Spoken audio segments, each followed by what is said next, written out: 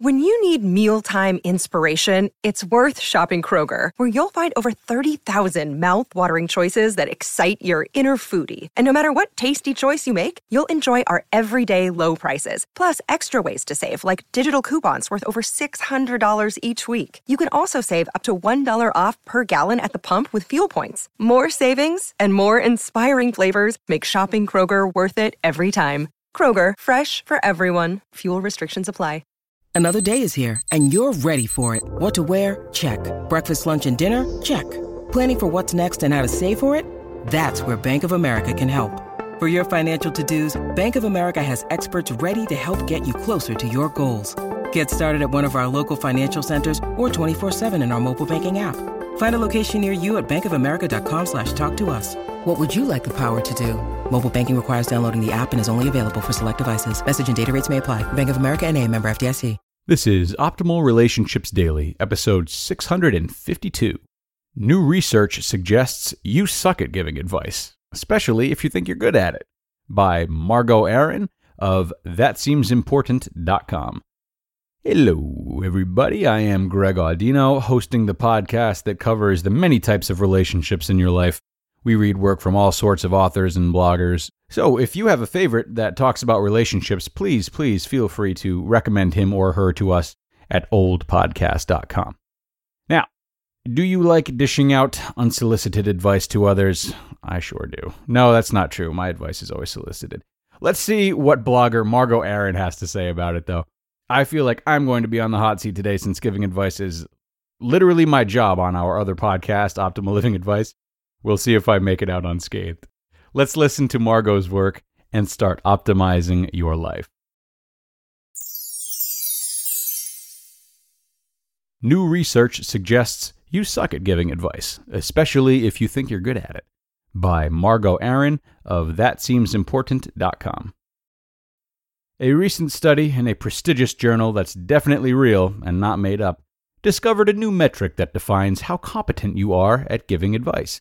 It's called your CATB score. Your CATB score is the degree to which you are chomping at the bit to say something.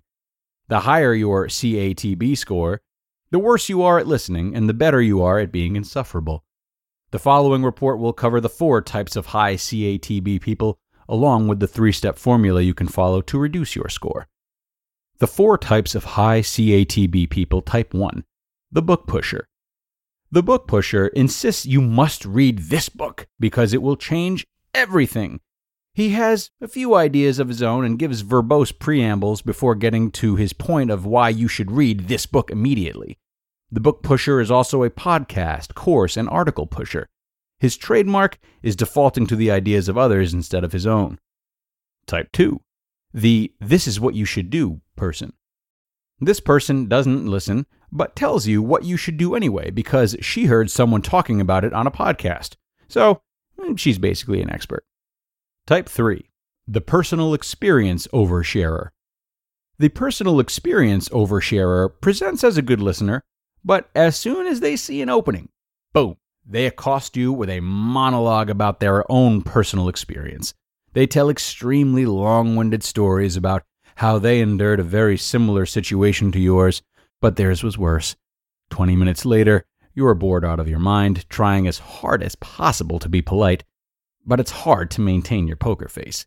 Luckily, it doesn't matter because this person is so lost in their own story, they're not even paying attention to you anymore. Type 4, just plain wrong. God help you if you are with this guy.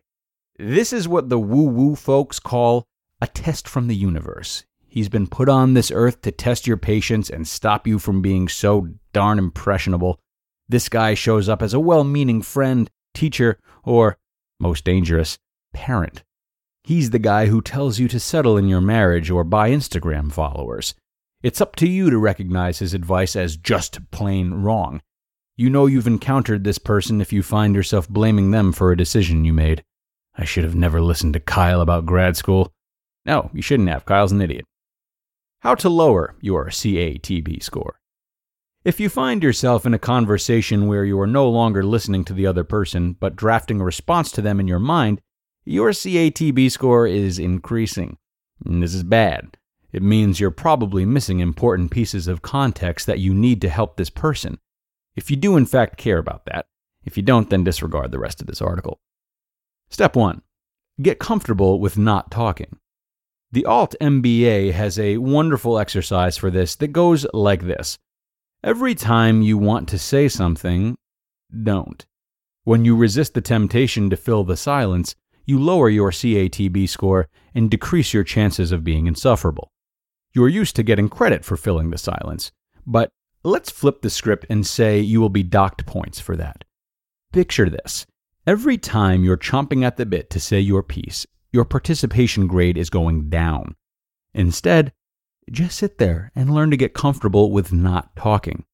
This gives you the space to do Step 2. Step 2. Do not say what you want to say. If you're preoccupied with what your response should be instead of listening, you're still trying to get credit for participation. To reverse this, you have to stop obsessing over how you're going to contribute and listen to the person speaking. You're listening for their actual question, the one beneath the words. Some people aren't asking for advice. They want to be heard or validated. They're not interested in the solution or trust they'll work it out themselves. If you want to be helpful, the best thing you can do is figure out what the person is actually asking for, which you can only uncover if you're listening. If that person isn't receptive to the solution yet, it doesn't matter if you hand it to them on a silver platter. They won't take it. You will know when they're ready for answers because they will say something explicit like, "What do you think I should do?" If they haven't directly asked you for advice, you can assume what they need is for you to listen so they can work it out themselves. Step 3. Ask questions. If you want to be helpful, ask questions before you give advice. The best way to be useful is to lead the person to their own conclusion. I am notoriously bad at this, but unlike height, this trait is malleable and can be changed if you care enough to change it. Someone who is genuinely great at giving advice is invisible. Low CATBers let the other person shine while the rest of us are clamoring for the spotlight. Sharing your personal experience is one of the more valuable things you can share, but there's a right and wrong way to do it. Accosting someone with a monologue is the wrong way. Good rule of thumb, if you're talking more than you're listening, then you're doing this wrong. The goal of any advice-giving opportunity is to help the other person get to the bottom of their problem. Often the most generous thing you can do is just listen. You just listened to the post titled, "New Research Suggests You Suck at Giving Advice, Especially if you think you're good at it," by Margot Aaron of thatseemsimportant.com. Look, Bumble knows you're exhausted by dating. All the, must not take yourself too seriously, and 6'1" since that matters, and what do I even say other than, hey? Well, that's why they're introducing an all-new Bumble, with exciting features to make compatibility easier, starting the chat better, and dating safer. They've changed, so you don't have to. Download the new Bumble now. So yes, that is a great way to get some advice the professional way. Meanwhile, Margot talks some wonderful points about the value of listening. Listening is something we should always strive for, guys, whether or not we're in a conversation in which advice is being sought or not being sought.